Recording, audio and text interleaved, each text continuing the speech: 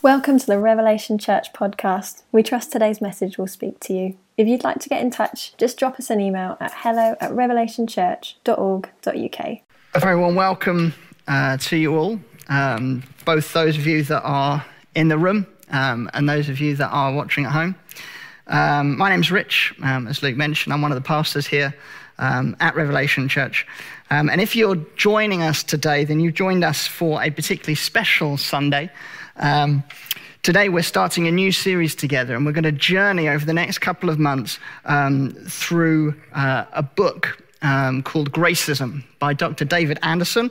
And we're going to be exploring all that God intended for the church with regard to race and ethnicity. And I've titled today's sermon, Gracism, a Call to Unity. I'm going to pray. And then we're going to jump in. Lord, we thank you for your word. Lord, we thank you, Lord, that you are speaking to us through your word. Lord, we thank you that your word is living and active. Lord, we pray that as we open up your word today, Lord, that you would speak into the depths of who we are. And that, Lord, you would challenge us, transform us by your power, Lord, that we would grow in love for one another, that we would grow in unity together, we pray, in Jesus' name. Amen. And so we're going to be in the book of Ephesians for the most part of today. So you may want to turn there if you have your Bible to hand. But just before we launch into that, I just want to set a little bit of context as to why this series and why now. So why this series? Well, the issue of racism has really come to the forefront of our minds in recent conversations and in recent months. Visibility over the last few months of such aggressive incidences in America, but also a growing sense of awareness of the injustices that we encounter in our own nation. Perhaps here in Britain, people don't experience such brutal violence, but the ideas of prejudice, racism, unconscious bias, however you want to label it, is very much ingrained in our society. Just in the last 2 weeks, I read a piece about Alexandra Wilson, a black barrister who was misidentified by court officials as a defendant. This happened just once. You might think, well, it's just a mistake, it's just an accident. Twice, maybe it's a coincidence. But this happened 3 times in one day. And it's not an uncommon occurrence. It happens all the time. And so Alexandra Wilson, mistaken purely based on the color of her skin shade automatically evoking stereotypes about which side of the law she belongs. And on the wider issue, there's lots more research that is being done into the last few hundred years of what is seemingly apparent silence since the days of colonialism. The University of Leicester and the National Trust have got a joint project which they're looking to research and publish the impacts of colonialism on Britain's rural estates, many of which were built either directly by slaves or from wealth generated through the slave trade. People are recognizing that the effects of such abuses are very far-reaching. It touches every corner of our nation. And for my own part, it brings so much sadness and shame with it. You see, this isn't just an urban issue. We don't face the consequences of racial injustice just because we live in the diverse city of London. The shockwaves of racial inequality have rippled through the entire country. And when talking about unconscious racial bias, it's a very rude awakening. It's uncomfortable and it can be offensive. Those of us, many of us, who perhaps thought ourselves as open-minded, suddenly being confronted with the truth that perhaps our thoughts, speech, and actions may be reinforcing certain stereotypes and undermining people's dignity. And as a church, we're passionate about shining the light of the gospel on injustice where we encounter it.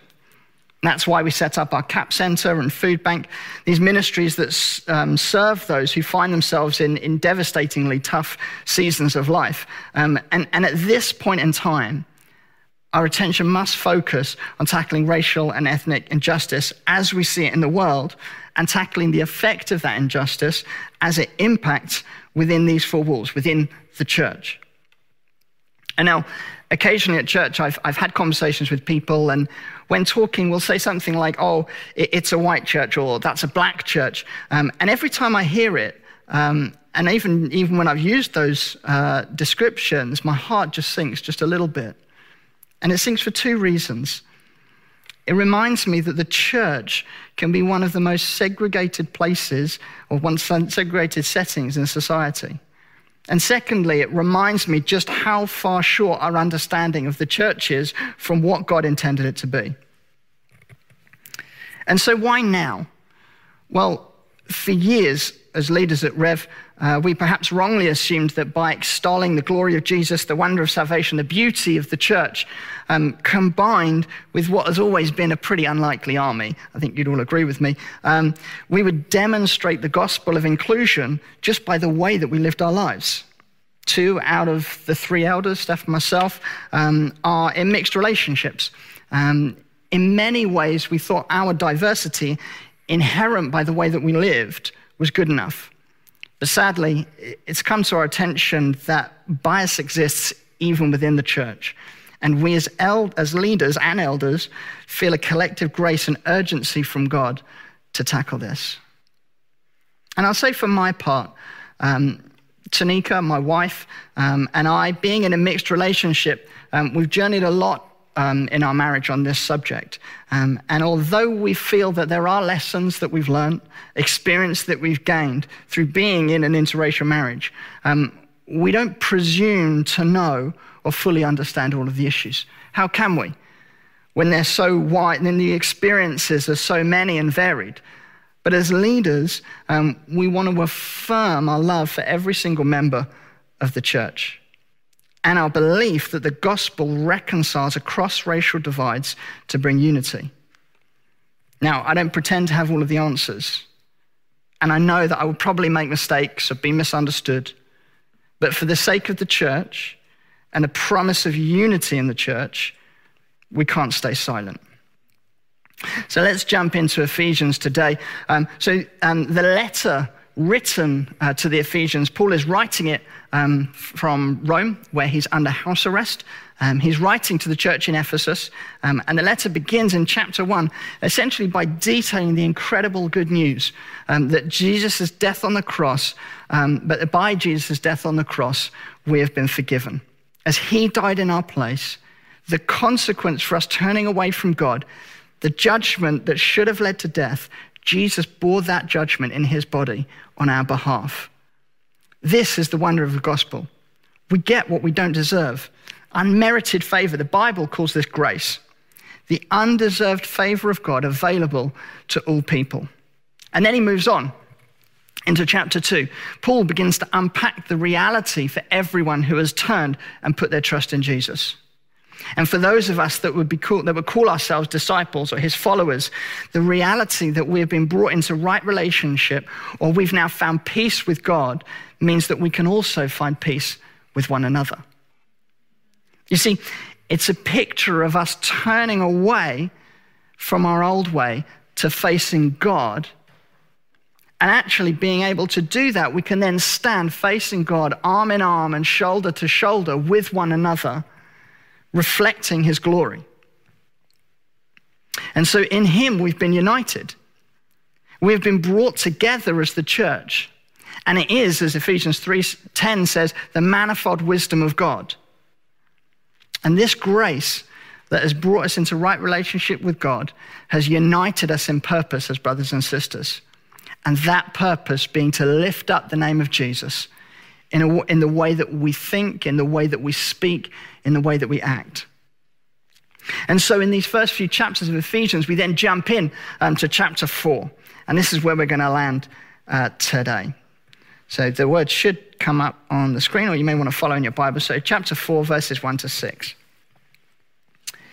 So I, therefore, a prisoner for the Lord, urge you to walk in a manner worthy of the calling to which you have been called, with all humility and gentleness, with patience, bearing with one another in love, eager to maintain the unity of the Spirit in the bond of peace. There is one body and one Spirit, just as you who were called to the one hope that belongs to your call. One Lord, one faith, one baptism, one God and Father of all, who is over all and through all and in all.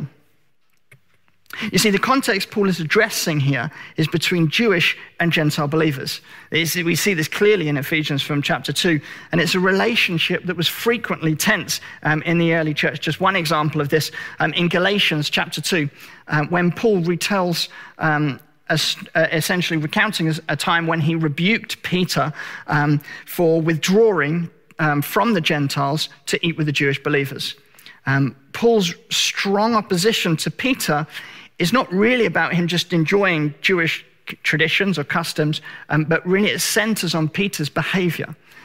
As he withdraws from Gentiles, when the Jewish believers come, Peter isn't someone just choosing to sit with a different group of friends that perhaps he hasn't seen for a while.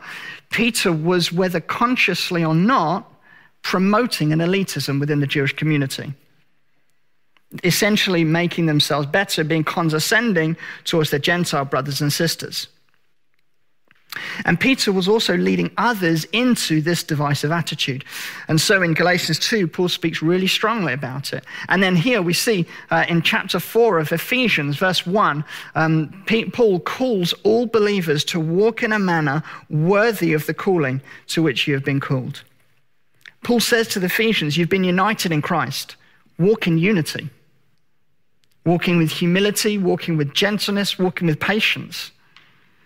The phrase then, bearing with one another in love. In modern phrasing, we might think of that as kind of having to put up with one another.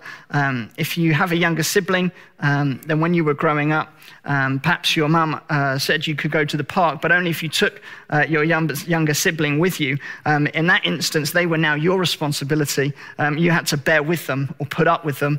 I was that younger sibling. I have been there. But your job, your responsibility was to keep them safe and bring them home for dinner. The word for bearing in verse 2 is actually a bit stronger. It means more than just bearing, it means to hold up. So we want to hold up one another in love. You see, the Jewish, the Gentile believers, they weren't just thrown together and told to stop fighting and get on with it. They were actually told to uphold one another, to honor one another, to value one another. You see, there's a call on us to esteem and elevate our brothers and sisters in Christ. In Romans 12, verse 10, it says, love one another with brotherly affection. Outdo one another in showing honor. And so with the goal, we see in Ephesians 4, verse 3, being eager to maintain the unity of the Spirit in the bond of peace. You see, unity wasn't something they were aiming for. Unity was something that had been done through Jesus' death on the cross. Jesus united them. The Ephesians' goal then was to maintain that unity. And maintaining unity has to be one of our objectives as a church. And so the real question is not really how do we achieve unity? That's been done through Jesus' death on the cross. The question really is, how do we hold on to the unity that we have in Jesus Christ? So what forms the basis of that unity? Well, in verses 4, 5, and 6, Paul then tells us the nature of that unity. Interestingly, when I think of unity, I often think of an agreement. I think about two parties perhaps negotiating a mutually beneficial relationship and coming to unity of understanding on a matter. But here, there is no negotiating. In fact, our unity is found in a third party, in something else, or rather, someone else. You see, in verse 4, there is one body and one Spirit, just as you were called to the one hope that belongs to your call, one Lord, one faith, one baptism, one God and Father of all, who is over all and through all and in all. That unity is centered on Jesus. Jesus, who has made us one, who has given us hope, who is our Lord. Our unity is not dependent on each other. One of the reasons Ephesians was written was to make the point that by being reconciled to God, we find peace with one another through the unity of the Spirit. We can find unity together. We find unity in the bond of peace. You see, before we had put our trust in Jesus, the Bible says that we were enemies of God. Our will and our desire was at war with God. The Bible says that the judgment or the price of being at war with God is death. And yet Jesus paid that price by dying in our place. So if we will come and acknowledge our need for a Savior and turn away from trying to do the things to satisfy our own selfish desires, if we repent, the Bible calls it, then we can know peace with God. And here's the incredible thing. This peace we find with God also extends to the relationships that we have with other believers. This newfound peace with God sets a new trajectory for us. Where we were heading this direction, well, now we're heading this direction towards the Lord. Our life's purpose is now given over to his purpose. You see, as fellow believers, brothers and sisters, we have the same purpose. We're now facing the same direction. Our destination is the same. The love that God has put into our hearts is that same love that we show to one another, or at least we should. There are things that threaten this peace, though, and things that can war against our unity, things that oppose our common purpose in God. And one of those things, as you've probably guessed by this sermon series, is racism. Racism can be defined as the speaking, acting, or thinking negatively about someone based solely on that person's color, culture, or ethnicity. Now, that's quite a broad definition, and it can range in severity, from clumsy ignorance through to overt, brutal hate. But either way, as believers, that racism can drive a chasm between our unity. It can cause us to retreat from relationships. It can shape our understanding of the people that we meet in the world around us. Probably very few of us, if any, would ever have actually called ourselves racist. And yet subconsciously, our views and understanding are shaped by the media and by our culture. You don't have to look very far to find attitudes that echo racist undertones. Even thinking back a couple of years to the Windrush scandal, people being deported from their home nation, Britain, where some of them have called it home for 40 plus years, to what seems like a completely alien country to them. Jobs being lost, people being denied legal aid, denied access to medical care. You see, this isn't just a matter of politics. It's a matter of justice, and it grieves God's heart. You see, this is the culture. This is the air that we breathe. So to think that we're somehow immune to prejudices and unconscious bias is, it's quite frankly ridiculous. In fact, that's why Romans 12 verse 2 was written. Because Paul says in Romans 12, he says, "Do not be conformed to this world, but be transformed by the renewal of your mind, that by testing you may discern what is the will of God, what is good and acceptable and perfect."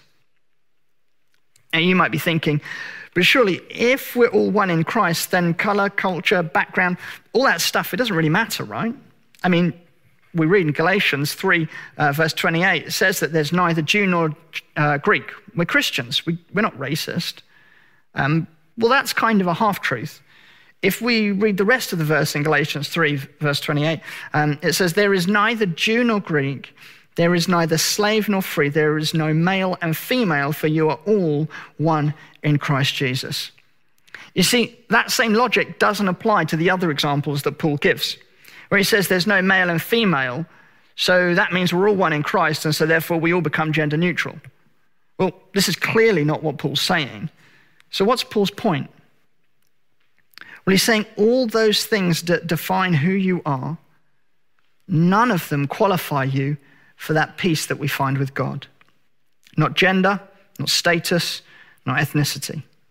Paul's point is that it's only Jesus and what he did on the cross that qualifies us to be chosen, loved, and adopted by our Heavenly Father. Jesus died for the sin of the whole world, for everyone, not just for a particular elitist cultural group. So then what role does our culture, our ethnicity, color, even gender or status count for in the kingdom of God? Well, each of them serve to reflect his image in all his perfect diversity and beauty. It serves to show that the world is united by God across ethnic, cultural, racial barriers. It serves to show that man and woman are created in his image, but broken by sin. And where those things war against the unity that we found in God, we must navigate those relationships in Ephesians with all humility and gentleness, with patience, bearing with one another, eager to maintain the unity of the Spirit. You see, we all must start from a place of having to work out what aspects of our ethnicity, what aspects of our culture will cause relational breakdown, distancing, and need to be transformed by the renewal of our mind, and what aspects are actually good and reflect God's image that enhance who we are as the church, as the body. Now, this will lead us to much godly reflection in our own hearts that will take time, that will take months beyond just this series.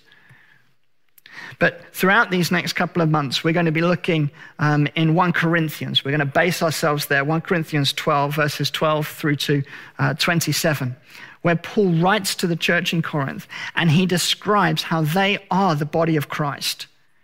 And as such, how they ought to bear with one another, esteem one another, elevate one another, uphold one another. And I mentioned that we would be tracking with the book Gracism by Dr. David Anderson. And in his book, he shares a social study whereby 10 interviewees were put forward for a job. But before the interview, they each had a red dot marked on their cheek. And after the interview, each of the candidates remarked how the interviewer kept looking at their dot. And here's the thing, 5 of those candidates were actually given a clear dot. There was nothing for the interviewer to see. And yet all 10 remarked how uncomfortable and self-conscious it made them feel. You see, their insecurities about their dot played out in the participation in the interview, even if there wasn't a dot. It's a somewhat crude example, but we can see that people feel self-conscious about whatever makes them insecure. That insecurity can be to do with a whole host of things. Now, in this season, we're looking at race, ethnicity, and culture. I'm aware that in this context, I, as a white man, can easily become the object of criticism, complicit by my skin color. But speaking honestly, I've spoken with white people who just feel paralyzed about saying or doing anything for fear of making mistakes or offending people. And this silence has become an insecurity in itself. Now, white people can't play the victim in this situation, but as with all other insecurities, we must bring it to God, that by his Spirit, our minds are renewed, that we, in Romans 12, may discern what is the will of God, what is good and acceptable and perfect. You see, the pendulum can swing both ways. You and I, regardless of ethnicity, culture, color, have insecurities. But we have been called to a unity that goes beyond these potential barriers. And this is where we must extend grace to one another. So if racism is defined as the speaking, acting, or thinking negatively about someone based solely on that person's color, culture, or ethnicity, and as we saw, grace is the undeserved favor of God to all people, this is where the gospel flips racism on its head. And so this series explores how we positively extend favor to other people based on their color, ethnicity, and culture. That's why the series is called Gracism. We're going to be learning how to be more gracious and understanding towards one another, just as Christ has extended his grace towards us. And so I just want to give a couple of practicalities about this series. Firstly, we're going to be producing studies for you guys to work through in gospel communities. So please do make use of them. If you're not already in a gospel community, these are essentially smaller groups who journey together, who do life together, who stand with one another, pray for one another. So do make your way into a gospel community. There'll be a list published somewhere. And if there are issues that arise out of these discussions, please, let's not shy away from them. Even if we need to seek help or wisdom, bring in a third party, we must journey together in this. Secondly, you may want to journal as you track through this series. It will lead to much searching of our own hearts and humility as we bring these things to the Lord, that he might transform us by his grace. And if you journal already, you may want to weave that into some of your journaling, or maybe even just for this series, you want to just track with some of your own thoughts and emotions as you process some of this. And thirdly, please be praying throughout this series. You see, for too long, the church has been silent on this, but it's a battleground, and the only way we're going to win through in this is by committing it all to the Lord in prayer, by committing to one another and extending grace to one another. And fourthly, I just want to make mention of Hot Topics that's happening this afternoon. Please do log into that. It would be an opportunity for questions. It would be an opportunity for discussion, to hear a little bit further, to go a little bit deeper on this subject. So I exhort you, church, to really go deeper with Jesus during this series and seek his heart for all that he has for us. And I believe that he will turn our hearts of stone into humble, gentle, patient hearts. I urge you to champion one another in love and grace as we tackle this subject together and grow more and more like Jesus. I've been so encouraged over the last few months by the humbleness and love that's been displayed since we began tackling this as a church, since we began having discussions, such maturity and wisdom. I'm confident that God will do more as we commit to allow his Holy Spirit to continue to work in and through us. And finally, if you're not a follower of Jesus and you're listening and you're thinking, well, this all sounds great, I want you to know that it starts with Jesus. It starts at the cross. These racial, ethnic, cultural barriers are, as I mentioned earlier, sin. It's turning away from God. And it opens a chasm between us and God and between us and other people. And if we are to have any hope of unity that goes deeper than what the world can offer, which is tolerance and diversity, and we hear a lot of buzzwords in the media, but if we want to go beyond that to achieve unity, then we must first come and address that chasm between us and God. We must come and put our trust in Jesus. Only in him can we find forgiveness and true reconciliation with God and with each other. So please do listen in during this series. Please do reach out to Jesus, and we'd love to walk with you on that journey if you are considering following or have made a decision to follow Jesus for the first time. I'm going to pray. I'm going to invite Joe and Tom up, who are going to help us as we respond. Lord Jesus, we thank you for the unity that you won for us at the cross. Lord, thank you that you, Lord, died in our place. Thank you that we can know forgiveness from sin. Lord, we can know new life in you. Lord, thank you that our priorities have now become your priorities. And Lord, we want to maintain that unity that you accomplished for us. Lord, we want to follow all that you have instructed for us. And Lord, we just declare as a church, Lord, that we're not going to go silent on racial injustice. We're not going to go silent on racism where we encounter it. Lord, we want to be an active, a proactive voice, Lord, in seeking your justice. Lord, we do. Lord, we want to become, Lord, gracist, to use that word. Lord, we want to be those that extend positive favor to brothers and sisters from every background, every culture, every ethnicity. And Jesus, we just pray, Lord, would you fill us with your power to do that? Would you give us your grace? Lord, would you give us your wisdom in this season in Jesus' name? Amen.